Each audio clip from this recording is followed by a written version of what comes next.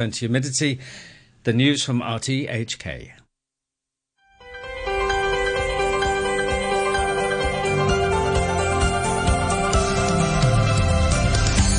Good morning and welcome to Backchat. I'm Andrew Work.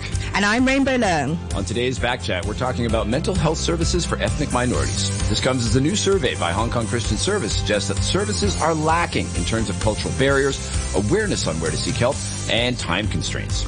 And Hong Kong Christian Service has teamed up with a Chinese university to launch a multilingual online platform to provide ethnic minorities better access to a range of mental health resources. And after 9:45 a.m., we're going to be talking about railway heritage preservation. Train spotters, it doesn't get any better. Call us now to be part of the conversation at 233-88266. One more time, 233-88266. Something new, you can also WhatsApp us on 6899-8518. And you can comment on our Facebook page, or you can email us, backchat@rthk.hk. Getting into today's topic, we're going to talk to Payal Biswas, the Senior Opportunity Fund Manager with Resolve Foundation. Good morning, Payal. Hi, good morning. Good morning. Hey, great to have you on the show. We'd also like to welcome Shalini Matani, the founder of the Zubin Foundation. Good morning. Good morning. Hey. We also have Mike Chung, who is the service head of the Multicultural Rehabilitation and Community Service with Hong Kong Christian Service. Good morning, Mike. Mike, we got you? Yeah. Hi, good morning. Great. Mike, why don't you tell us about your survey and what it tells us that we did not already know? Yeah. Actually, the survey was conducted jointly by Hong Kong Christian Service, Chinese University of Hong Kong Department of Psychiatric, and the University of Hong Kong Department of Social Work and Social Administration.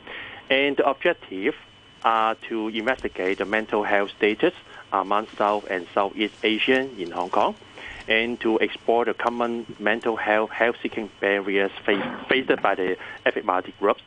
It was conducted under a self-report online questionnaire and only investigate the anxiety, depression, and sleep issue among the respondents.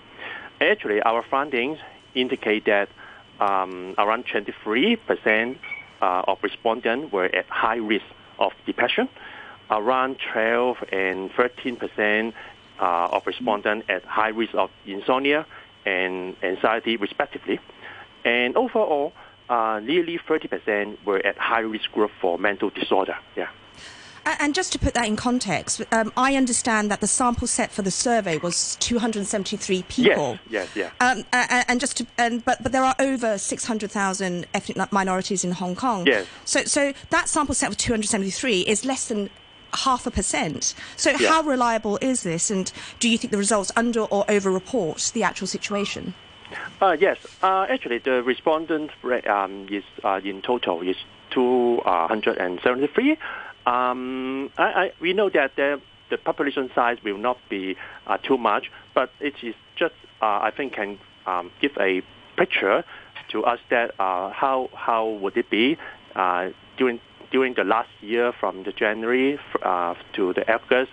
During this period, how about their mental status during that period, and just show some figure and picture to us. Yeah. Oh, I wish I had my friends in market research on. They could tell us if 273 was a statistically, geez, I got to work on that one, statistically significant result. Shalini, you've got a lot of experience in this area, helping people. What's your take on this, where we are in Hong Kong? Well, at the Zubin Foundation, we agree that mental health is a serious problem in the ethnic minority community.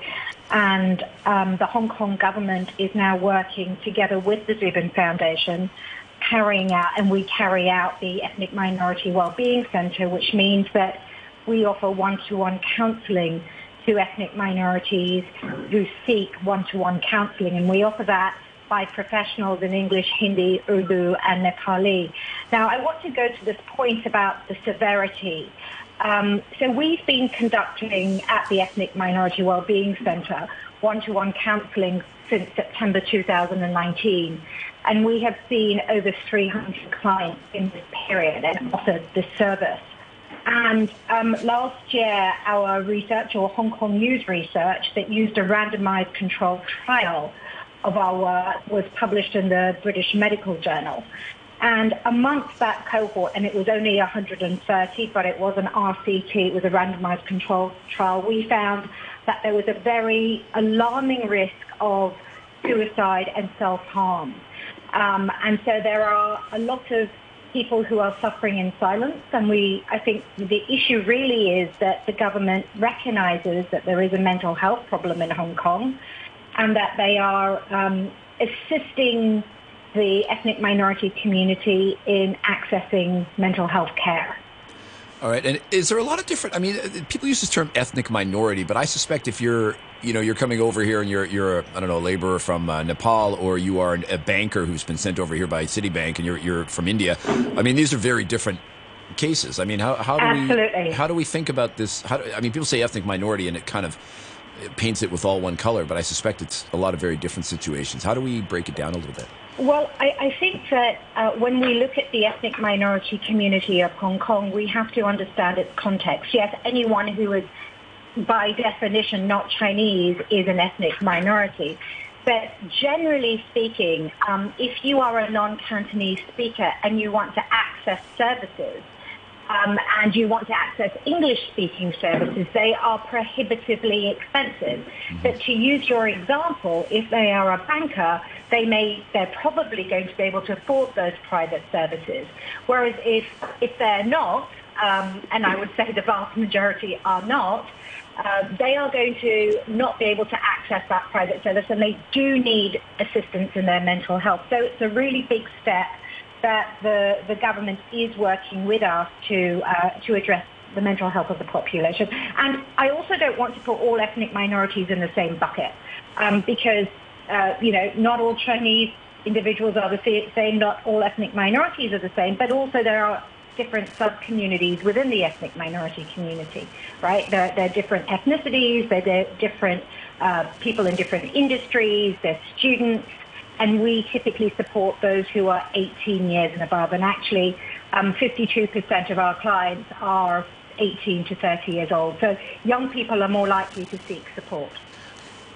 Just picking up on your point that you made earlier about seeking help is expensive. And actually that came out of the survey too. I think almost 70% of respondents said that seeking help was expensive. But my question is that true? Because I had thought that social services were providing, the provision of this was either free or at low cost. Yes.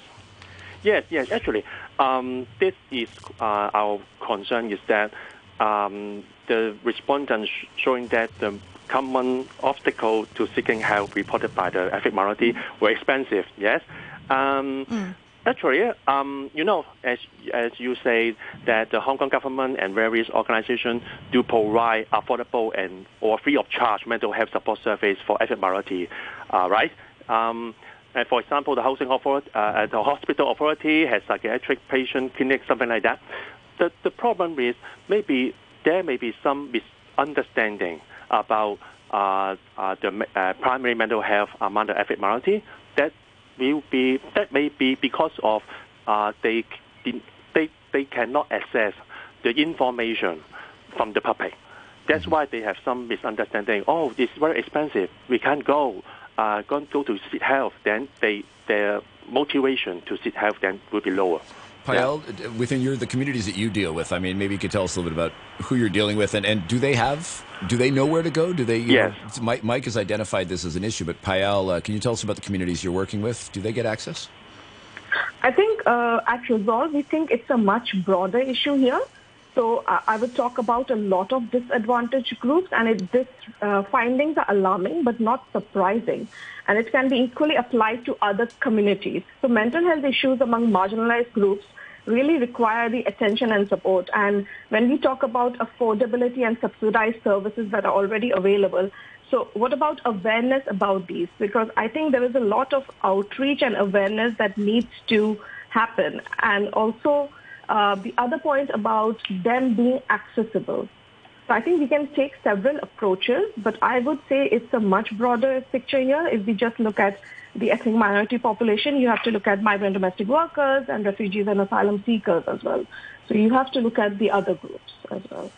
And I mean, how challenging is it for them? Like, where do people go to you first and say, I have a problem, and are you the only point of contact that they have, or do they have other contacts in the community? I think that is the other thing that I want to talk about is most of the frontline workers, or maybe it can be from different organizations like support centers, the frontline staff who actually doesn't talk about mental health, they should at least have done a mental health first aid so that they can at least identify and signpost to these other organizations.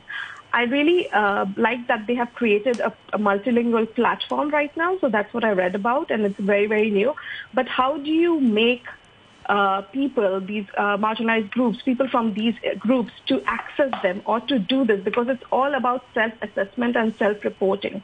So surely there is a better way of identifying this by the front line who work not just on mental health, but maybe they're doing housing for them, maybe they're doing other kinds of services. So I think it's more about awareness in the frontline staff. Right. Mike, you're from, you worked on your survey with Chinese University of Hong Kong. They were on this show last week. People can, if they want to go back and visit that show, they can get it on iPod, iTunes, Spotify. But we were talking about the CUHK's program to introduce a program for students where everybody was going to have to take a program on mental health. And that included a certain level of mental health diagnosis of your friends and your peers so that you could see what was going on. Is there an opportunity to do that? I mean, rather when somebody has a mental health issue, they have to hunt down the services. If more people in the community were trained to kind of keep an eye on each other like CUHK is doing with students? Yeah, actually, the CUHK has created a online platform. This called Salamat, right?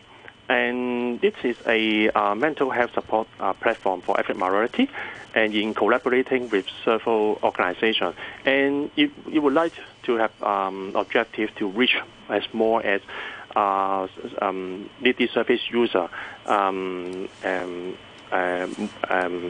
more. And it is a multilingual online platform cater for special needs of ethnic minority, refugees, and migrant workers, as this target group have often been overlooked and underserved. And they hope that upon the user, upon accessing the platform, they will first complete an emotional well-being screening, after which they will receive a personalized report on their overall well-being status, and then guidance on where to seek help and get some help resources. And so I think CUHK and collaborative partner would like to make use of this platform to reach out to more needy people, and they can get more help. Gotcha. Hey, we'd just like to remind our listeners that if you can call us at 233-88266. If you've had experience in trying to access these services or not been able to find these services, or if you have a tip for people or you have a question, don't be shy to get on the line. Rainbow. So, Mike, how do I... has the online platform, has that gone live? Yes. Oh, it's gone live. Okay. So how do I find it? Yes, actually... CHK and all the collaborative product is now the platform is just start yesterday, and we are going to have more promotion about this platform. We have different language leaflet, and also with some QR code, and we would like to disseminate more to reach out to more ethnic minority groups. And it is very easy to use. Just the user to access the platform, and they can answer the questionnaire, and then they can know their overall well-being status and seek help. Yeah. Rainbow, if I may, if there are individuals listening in today and they feel that they need services in English, Hindi, Urdu, or Nepali, may I please urge them to seek help? And they can also just visit the Zubin Foundation website. I should have clarified that our service is completely free. You could also get to us via the platform that was just talked about by Mike. And if you complete that survey and you're offered help at the end of it, you can also tick that you would like mental health assistance, and we will receive your information then as well. But if you feel you do need assistance, please do not suffer in silence. Please reach out and find help. And I think just to Payal's point and Mike's point, collaboration is really key here. We all need to be working together. And so this platform is an example of, one goes on, they complete the survey. If they are flagged for coming up with a high score and therefore potentially needing help, there will be follow-up.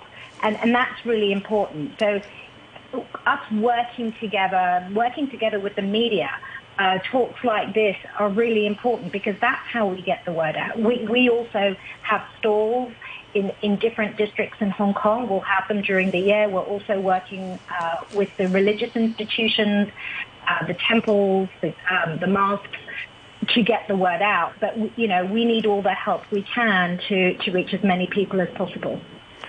Actually, yes. And there are some support surveys specifically serving EM in Hong Kong now. For example, just like Ms. Shalini say that the newly set up Ethnic Minority Wellbeing Center, and Ethnic Minority can also oppose support service center for Ethnic Minority and outreaching team for Ethnic minorities to seek help or get more information for mental wellness surveys. And for example, our agency is operating service support center for ethnic minority and outreaching team for ethnic minority. If service user with mental health problems seek for help, our social worker will conduct an intake assessment, provide counseling and support service. If their well-being status needs further help from mental health profession or assess it as severe or moderate and high risk, we will make referral and bridging the service user to appropriate helping profession or service center for follow-up. Okay. And also, we also provide mental wellness group and program, especially for women from ethnic minority groups, such as stress relief program, emotional management workshop, therapeutic group. Yeah. I've got an email here from Ilner, and Ilner, it's quite a long one, so Ilner, I'd encourage you to put the full text of it on our Facebook page. I'm going to do a little editorial here. Ilner says, it's fantastic to have Shalini Matani as a guest on today's show. She is widely regarded as one of Hong Kong's most authoritative and respected voices on social issues, with a particular focus on diversity and inclusion. Well, nothing but the best on Backchat, right? Ilner goes on to say, Ilner attended the SCMP's DEI, Diversity, Equity, and Inclusion Summit 2024, and he was glad to see the government, NGOs, and private sector focused on that. He's also happy to see the new website from Christian Service and CUHK. Hopes it is user-friendly, culturally sensitive, and tailored to address the specific needs of the communities. Then he has 3 suggestions. More campaigns, culturally competent mental health service and professionals, and hopes that we can address financial barriers and time constraints through subsidized or affordable mental health services.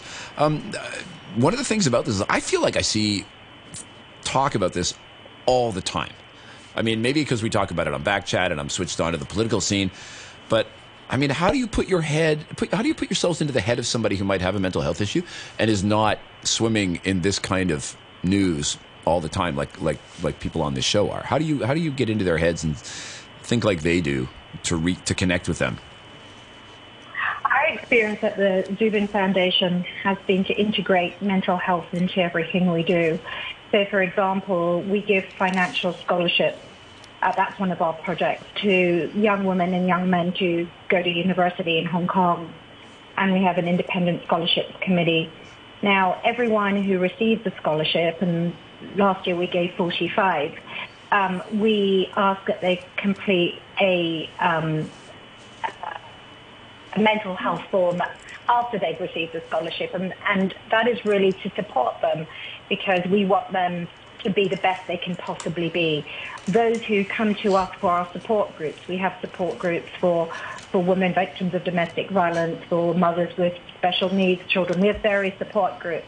Again, we administer a quick assessment, and if they come up with a high score, we tell them that there is assistance available. So we try and integrate mental health into all our projects, because we know that the intersectionality of being a minority comes with a number of difficult situations, including discrimination, but often in Hong Kong it comes with poverty.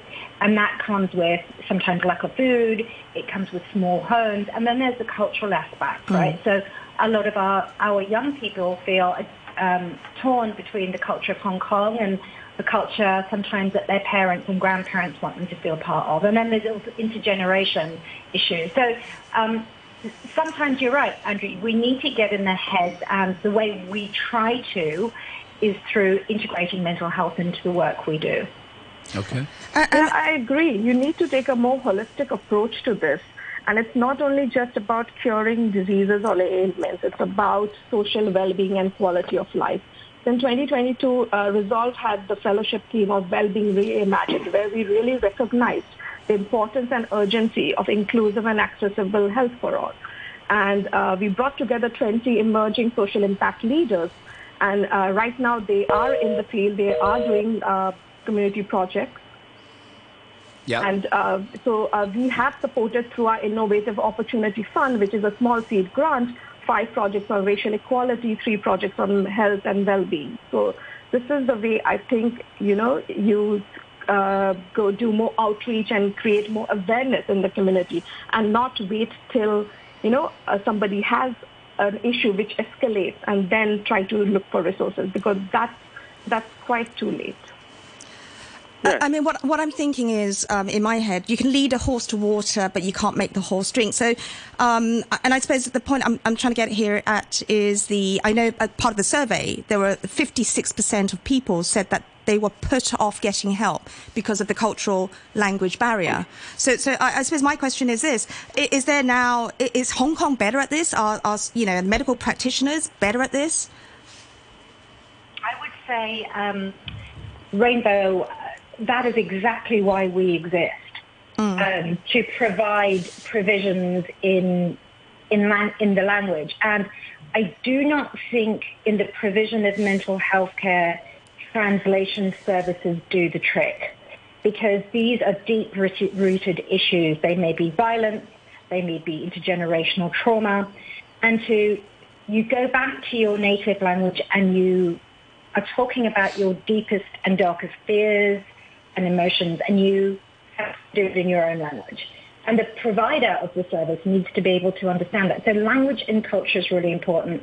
One of the things I think Hong Kong needs to do much better is provide all healthcare practitioners with diversity training, so that they understand the types of issues that young men and young women in the ethnic minority community may present with.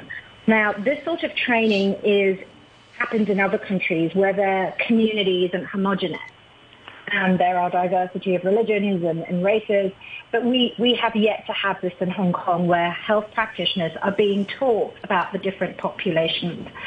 So we do need that, and we are just starting. Yes, I agree that the key problem is about the accessibility. That's just like our research finding that revealed that around 40% of the ethnic minority did not know where to seek help when facing mental health problem.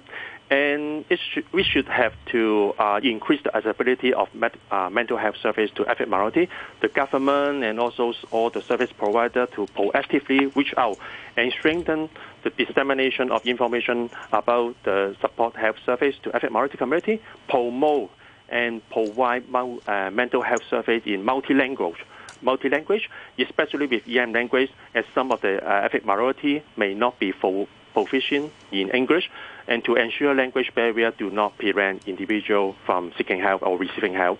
And another thing is we have to encourage diversity in mental health workforce in community-based mental health service center. Service operator can consider to recruit frontline staff from multicultural background.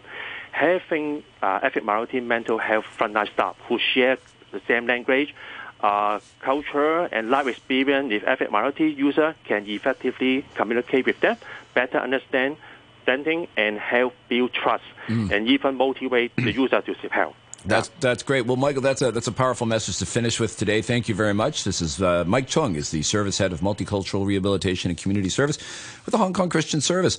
We were also joined today by Shalini Matani, the founder of the Zubin Foundation, and Payal Biswas, the Senior Opportunity Fund Manager from the Resolve Foundation. And I will encourage our producer to put links to those organizations on our Facebook page so people can check them out if they would like to get on that. Quick hit on the weather. Sunny periods. Coastal mist in the morning. Coastal mist sounds very romantic. Warm in the afternoon with maximum temperature from 25 degrees. Is winter over? Right now, 22 degrees Celsius, 87% humidity here in Hong Kong at Backchat. It's 9:30 and now the news with Martin Holmes. A restaurant boss has rejected suggestions that new labour rules will put too much of a burden on the sector. Under the changes announced yesterday, workers will be treated as continuous employees and receive benefits if they work for a total of 68 hours over 4 weeks instead of 18 hours a week for 4 weeks. Hong Kong's football fans are gearing up for the arrival today of superstar Lionel Messi and his Inter Miami team. A delegation of officials is expected to greet the team at the airport on their arrival from Saudi Arabia, where they lost 6-0 in a friendly overnight. And the United States has imposed sanctions on some Jewish settlers who've carried out violence against Palestinian civilians in the occupied West Bank. President Biden signed an executive order targeting 4 people who will have their assets in the United States blocked. I'll have more news at 10 o'clock. It would be unimaginable if we ran out of water. You couldn't play with water under the sun. You couldn't cook your favorite food. You would not be able to do anything without water. Did you know that on average, each person in Hong Kong uses 150 1-litre bottles of water per day? A water shortage might be closer than you think. Remember to use water wisely. The Water Supplies Department reminds you, save water today for a sustainable future. The new law to regulate tenancies of subdivided units is now in force. Each regulated tenancy is for 2 years. The tenant is entitled to renew the tenancy once. The rate of rent increase on renewal must not exceed the rate of change of the relevant rental index of the Rating and Valuation Department and is capped at 10%. The landlord cannot charge non-permitted expenses and must submit a notice of tenancy. For inquiries, please call 2150-8303. We're back on Backchat. I'm Andrew Work here with Rainbow Lung, and we are talking about the access to mental health services for ethnic minorities in Hong Kong. We had 3 guests in the first part of the show, and we are spicing it up with 2 new guests joining us for the second part, starting with Rizwan Ullah, the Kowloon City District Councillor. Hello, Rizwan. Hello, hi. Good morning, everyone. Good morning. Great to have you back on the show. We also welcome today Innocent Matanga, who is the founder and director of the Africa Centre Hong Kong. Good morning, Innocent. Hello, good morning. Glad to be here. Great to have you on the show. You deal with very different constituencies, Rizwan and Innocent. Innocent, maybe we'll let you kick off first. I mean, in Hong Kong, when people think of ethnic minorities, they think Indian, Filipino, Indonesian, Nepalese. But you're dealing with a whole different community. Can you tell us what the challenges are for people that you're dealing with at the Africa Centre? Yeah, thanks a lot. I think when it comes to the African community, I would like to think of like a minority within a minority group. Yes, I mean, the challenges that have been discussed earlier on access and, are real. But I feel like there is more to it. Like, what was not discussed, which is basically, what causes these kind of, mental health issues within the community, Because I feel like the previous conversation put the burden so much on the minorities themselves, like they need to find access, they need to find more information, but it doesn't really, touch on the elephant in the room, which is the society, right? Like, microaggression or forms of discrimination that people face on a daily basis as the really fundamental reason why people end up in these particular conditions. So, I'll touch on that later as well, more on that as well. Okay, Rizwan, you've got to, as I said, you've both got different constituencies. I know your work with young people as an educator, but are you dealing with? Are you looking at this more as an educator today, or as a district councillor? Well, I'm looking at it from a macro level of the ethnic minority issues. As a district councillor, I have to deal with people of all age groups. So I'm looking at that perspective. When we talk about the mental health problems, there itself is a spectrum of intervention. So we look at whether, at preventive level, what we can do, at early intervention, what we can do, at treatment level, what are the things that we can do, so that a person who is well, who is having some problems, until becoming unwell or even recovering, these are different phases where different types of support or assistance is required, and whether these groups are catered for. So I'm looking at this angle, not only at young people, because I think mental health problems don't discriminate. They look at different age groups, and different age groups have different problems. Yeah, and but do people go to district council and expect to get some kind of help? I don't imagine that district councils have budget for this sort of thing. They're fairly limited. Well, I think it's like this. As a district councillor, you would have cases coming to you, and you look at the site. So there might be some families with mental health problems, and we'll classify it under medical. And then we look at, let's say in Kowloon City, then we'll look at the refer the case to relevant medical practitioners, or even use our own network to make recommendations to them and ask them, you can seek support here, and provide them the information. Luckily enough, I had the mental first aider certification, so at least my the training that I have is when a case comes to me for this, I know at what level they are, and so what sort of support or referral I can give, so that they can have early intervention, or they can go and get treatment, or give them the information. The information gap is quite serious. As you look at, the study, I glanced through the study, and I look at this topic before as well. The mental health issue itself is a taboo. Many of these males within our community, they would not regard this, or they feel too ashamed to bring up this topic, and they might have hesitation.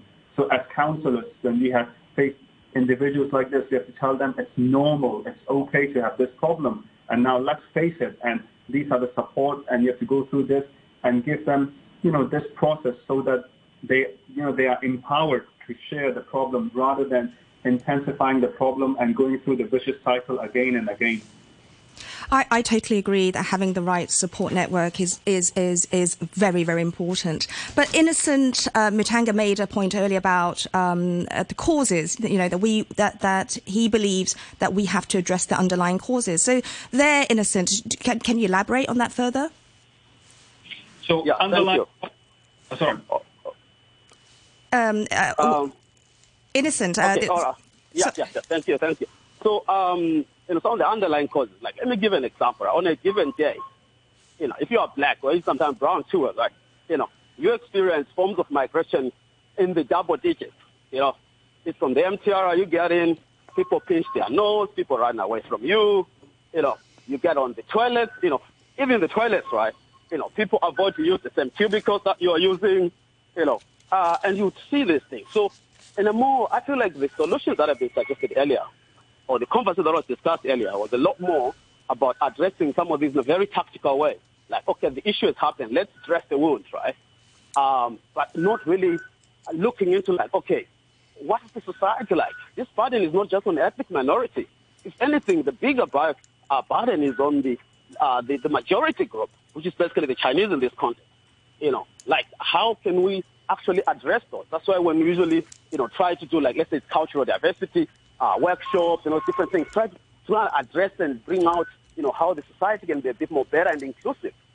So I feel like at least the conversation and the way the research was put in place, it comes from an example that I experienced when I was sharing in a school. I told them, these students, about look, for me to get a house to rent, it's so difficult. Unless I put a white person's picture on my WhatsApp, that's when the landlord or the agencies are going to be able to accept. Or if they accepted me as a black person, they're going to ask me to charge me 12 months deposit, which is totally ridiculous. So the proposal, just one more minute. So the proposal that was given to me by these kids, which I think reflects the society, was that, why don't you paint yourself? white, then you can be able to access the service. These were little kids, but to me, it showed me that it's representative of the society as a whole. Where inclusion is not really a thing. It's like, for you to be able to make it here, you need to be like us. You need to change and be like us. Which is again the same problematic aspect I saw in the presentation earlier. That like we need to have the minorities be able to be the one to take the burden and not the society itself. So that's my elaboration for now on that one. Okay, we've got an email here from Bowen. Bowen says some of the obstacles to getting help cited in the survey really stem from a fear of stepping into unknown territory. Apart from language barriers, which are real, the 4 obstacles: not knowing where to get help, stigma, finance, and busy schedules regularly appear in territory-wide surveys. Bowen says this is not helped by medics' inadequate explanations and their apparent lack of awareness that they can do more for patients. For example, informing patients of the different stages of progress in a case of, say, depression. Not knowing how these things can lead to despair, as highlighted in the suicides of celebrities. Thank you, Bowen. Just a reminder, you can also call in at 233-88266. Rizwan, where do you see the biggest where the biggest gains can be made, whether it's in terms of public policy or through NGOs in Hong Kong? If there's one thing that you could see that would really make a difference in helping ethnic minorities get access to mental health, what would that one thing be? Well, thank you. This is actually a very important and very good and valid question. To my understanding, there are at least 26 ICCMW, those Integrated Community Center for Mental Wellness. And, in these ICCMWs, they have services like, drop-in services. They might have things like outreaching services, casework counseling, network services. They have an array of things that they have. So the key thing is, how we can see these ICCMW can, looking at their service and do some adjustment that they can cater for the needs of the ethnic minority, whether it's Pakistani, Indians, or African brothers. Because I think once they have those cultural responsiveness or cultural accommodation within these community mental wellness centers, I think people will seek help. That's the first thing. Second thing is how, these cases or people in need are referred to these places. And number 3, which is also very important, is within our community. Mental health issue is not only for people who have mental health problems. All of us will have mental health issues, whether it's big or small only. Sometimes if you're too stressed or less stressed, how the people accept this as something normal rather than something abnormal. So if you look at it from that positive angle, you can actually, provide that level of advice to your loved one or your friend, so they know where to go. And when the people know where to go, this is already a big step. A second step is how the places that are offering these services can cater for the needs. Then this will make changes. So this is how I look at, if we want to see some breakthrough or changes, because there are resources, it's just that it needs to be reshaped a little bit, and also people accepting, mental health is something very important, and accepting it is normal if people have these issues. It's not something like these people should be taken away and should be hide under the carpet and stuff like that. Okay. In a sense, what was if you had the number one thing that you could see that would help people in your community to get access to mental health services when they need it, what would that one thing be? If you had to prioritize and pick one, the most important, what would that be? Innocent? We might have lost Innocent. No problem. He's back. Yeah, okay. There we go. Yeah. I feel like I'm not really being engaged in this particular conversation. But anyway, I'll answer. For me, as I said, we can keep talking about the sad thing, okay, what is that? What could you do? But the fundamental issue is left undiscussed, right? But, to answer your question, I don't think it's largely language is the same thing. But again, how do you make this place more inclusive? That's basically what this is all about for us. But from my conversation so far, nobody's really engaging with what I'm saying. So, so it's a bit harder to have this conversation. Unless maybe you engage some of the points I'm also putting up, then it'll be easier for me to actually have this conversation further. Right. Okay. So what's if we're missing something? What's the number one thing that we're missing? That this is not, there's nothing new about knowing that minorities, there are issues with languages and barriers and stuff like that, right? Sure. What we're trying to address, to bring up here is that the place is not as inclusive. A kid goes to school, the space doesn't feel it's theirs. Despite their fathers and parents paying taxes, if they open their food and their food is African food or Indian food, they feel uncomfortable to be judged by the other colleagues, the classmates, or even a workplace. What would a person who is experiencing that 20 times in a day, all those kind of forms of microaggression, where would they end it in the end? Where would they end it? So if you talk about anything that needs to be addressed, which is sustainable, strategic, and long-term, it's really looking into how do we make this society more inclusive, which makes people feel like they can bring themselves wholly with their cultural background into their workplaces, their schools, into the public transportation, right? Well, that's really what the fundamental problem is here. Yes, those things on intervention, when a person has had these issues, those are problems that are shared by everybody, including people from the dominant group as well. So, so that's been my point, which has not really been engaged, to be honest. Okay. So you're calling for a broader shift in societal norms. You think people here would get it? You quite often hear these stories about kids showing up with a lunch that's different from everybody else. I've always heard that story in the context of Korean and Chinese kids showing up in North America and having that exact same experience. Yeah. So those are things. So how do we make the society better? Because you have to think about using less resources to be able to achieve a much more higher impact. Because you can understand the people who goes for intervention at the doctor's level, social workers level, it's a very, very small group of people. A lot of people don't go out there and say that they have these issues. So that's why we say we need more cultural diversity training. We need more cultural exposure to the dominant group, which is what we try to do even at the Africa Center. We go into schools, we do all these programs, and then so that we make this place much safer instead of focusing on trying to fix the victim. That's my problem with the entire narrative. They're trying to fix the victim. You victim, you need to do this. You need to realize this is not true. There are cheaper accesses to resources. I don't think that should be the focus. I can tell you a lot of people do know this access to these things. We don't go because we feel like they don't understand us, right? Yeah. Going back to the point that I agreed on, which was on that research, was that the service provider needs to have more cultural diversity training. That I agreed on, because that's one of the things that people actually don't go to. You go there, you feel like they don't understand, they cannot engage. You are being given a social worker who has no idea what you are talking about, who doesn't understand your pain. So it doesn't help. A lot of people just complain it's a total waste of my time to go to those places, right? Yeah. So that's why I feel like that cultural diversity exposure, whether in society level as well as at the service providers level, is what really should be the focus. All right. Well, there we go. There you have it from Innocent Matanga, who's the founder and director of the Africa Center Hong Kong. Thanks for coming on the show. And also Rizwan Ullah, the Kowloon City District Council. Thank you to both of you for joining us today. You're listening to Backchat. Call us on 233-88-266 and have your say.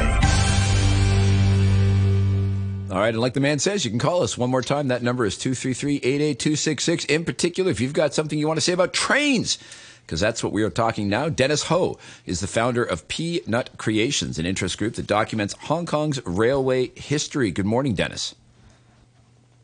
Good morning.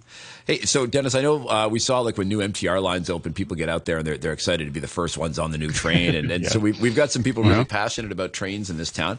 But can you tell us a little bit about your organization and what you guys are focused on? Sure. So unlike those train enthusiasts that you mentioned, actually we're quite a bit different. So not only we share railway news, but we also conduct researches regarding railway history. So there's always some history that is unknown to the public. So we're trying to see what is unknown and what is so special about those history. And of course, I do things about preservation. So I liaise with MTR and Railway Museum to ensure quality conservation, because that is not so easy to the public and of course to railway enthusiasts. Okay, and when you say trains, are you talking about MTR style trains? Are they included in that, or do you mean I guess you would say trains. I mean, I don't know. Conventional trains. Conventional trains, standard trains. How do you differ? Do you differentiate? Usually about the MTRs. Okay, usually MTR, but of course we do researchers or we are interested in railways overseas as well. Okay, very good. And how does this work in the context of Hong Kong? With Hong Kong, so the railway history, the development of it is so closely related to the development of the city as well. So when we look into the history of it, not only we look into the history of the train itself, but also the railway lines and how it's developed, and then how the city was developed as well. And this goes all the way back over 100 years, right? Since the peak tram in 1888 and thereafter. Yeah. So what's the evolution of trains in Hong Kong? Anything special that you can tell us about? Well, for me, I don't see there's anything very special regarding peak trams because I don't do a lot of research into it. But then talking about like the old trains and the East Rail line was really special because like back in 1910, it was just a very rural railway line trying to connect Hong Kong to Canton. But then since 1980s, it has gone into a very large-scale development. So from a rural railway line to suburban railway line, and eventually now, like in 2020s, like it has become like a commuter railway line. Just becomes like a metro train instead of like 100 years ago, it was just a very rural old train. And the trains back in 1910, were they steam?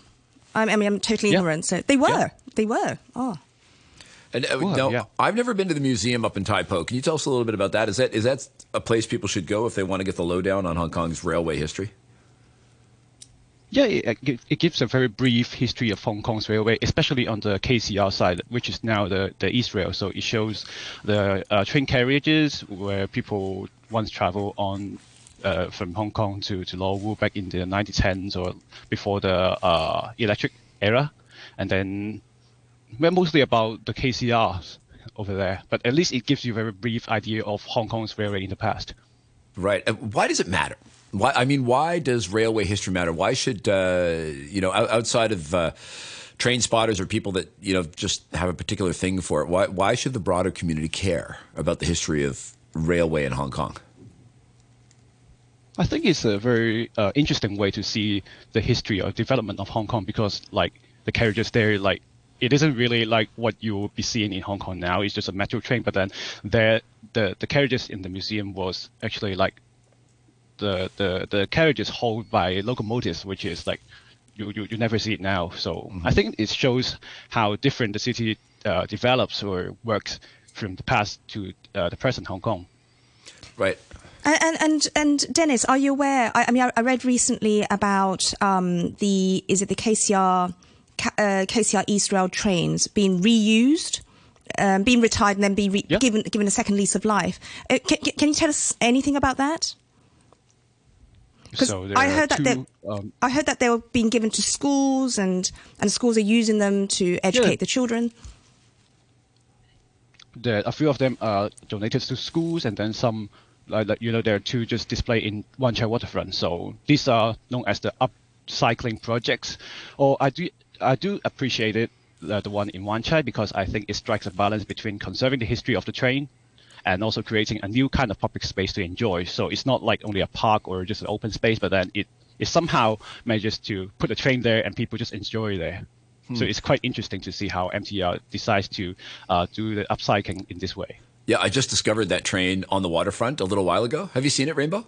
I've not seen it. Where on earth is it? It's you can't miss it. You can't really drive up to it. You've got to walk out to it because it's kind of in a bit of a reclaimed waterfront, just a little bit east of the convention center. It's kind of neat. I have to admit, the first thing I thought was, wow, could I get a DJ and have a cocktail, throw a party in here? So within people in the how big is the train enthusiast community? I mean, probably the only exposure a lot of people have had to train enthusiasts is the Scottish movie Train Spotting, which maybe didn't show them in the best light. Dennis, how big is the community in Hong Kong? Well, I think it's hard to say how big it is, but at least from my page, I have a few thousand followers, and then the largest page, as I know, has like 30,000 followers. I guess it's around, like, talking about it, I think it's around a few thousand or 10,000, I guess. Oh, but really? then those you see is only on the opening of Main 9 and those who got shown on TV. But then, of course, a lot of it just don't get exposed to the media. Right. And for this community, if they are looking at train history, are they able to make recommendations or tell us about what should be happening in our train future in Hong Kong? Do they weigh in on, do they have any kind of a rapport or dialogue with the MTR about what is happening with railways in the future of Hong Kong? What's a good idea and what's a bad idea when they're trying to figure out where they should be putting new lines, what communities they should be servicing, how they're building the stations? I mean, are there things that we can learn from history that can inform our future? I think it would be pretty hard for us to tell so much for the MTR about the future. But then for us as the social media page, we do emphasize the history of it and see how we can conserve the history. So we tell them, what is good to show to the public that is anything special about the railway in Hong Kong and things like that. So we try to conserve the history in this way and see how to bring the history of the railway in Hong Kong in an interesting way to the public. Of all the trains that have come out of Hong Kong, what would you say is your favourite and why? Well, I would say the MLR train that got retired and displayed in the Wan Chai waterfront is quite an interesting one because it somehow retained the original transverse seat on both ends of the train carriage. So it was once the yellow-headed train, as you know, the very original electric train on the East Rail line. So it was designated for urban service, suburban service, but now is renovated to meet demands from the urban development. And for railway enthusiasts, it was quite special because not only you can hear its now noise from the motors, you could actually feel the vibration of the motors inside the train. And you could even smell the burning smell from the brakes after going through the Beacon Hill tunnel. So you not only you can see it, you can smell it, and you can hear it. Do you have a sense of how trains have shaped our identity? I mean, if you go to the Hong Kong Heritage Museum, they have this fantastic display.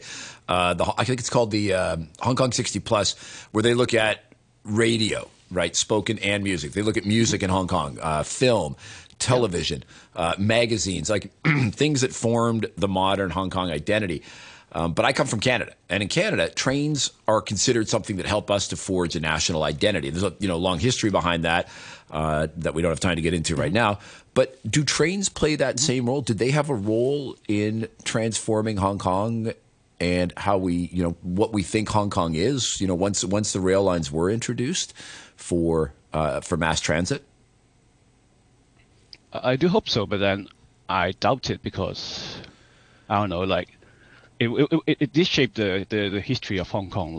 As I mentioned, the East Rail, it was once a rural line, but now it's become a metro line. So it did play a large role in Hong Kong's development. But I doubt if most people see the development of trains and regarding the Hong Kong's history. I do hope that it will become a big part of history to be displayed. Because once the government decided they were going to move people out to Sha Tin and develop the new territories, I mean, that doesn't happen without trains, does it? I mean, there's no way they were... Exactly. They have to upgrade. They have to upgrade the East Rail to meet the demand. Yeah, it really changed the physical landscape where people lived, how they, Hong Kong used to be Hong Kong Island and Kowloon, but I mean, with that, with the advent of the trains and the new highway systems and other transport, they were able to expand people's concept of what Hong Kong was. Exactly. Yeah, I mean, is that something that you guys address, or you kind of move to say, listen, this is how we understand who we are as Hong Kongers through the development of the railways. It's just as important as the magazines, the TV, the film, these types of things. Would you put it on par with that?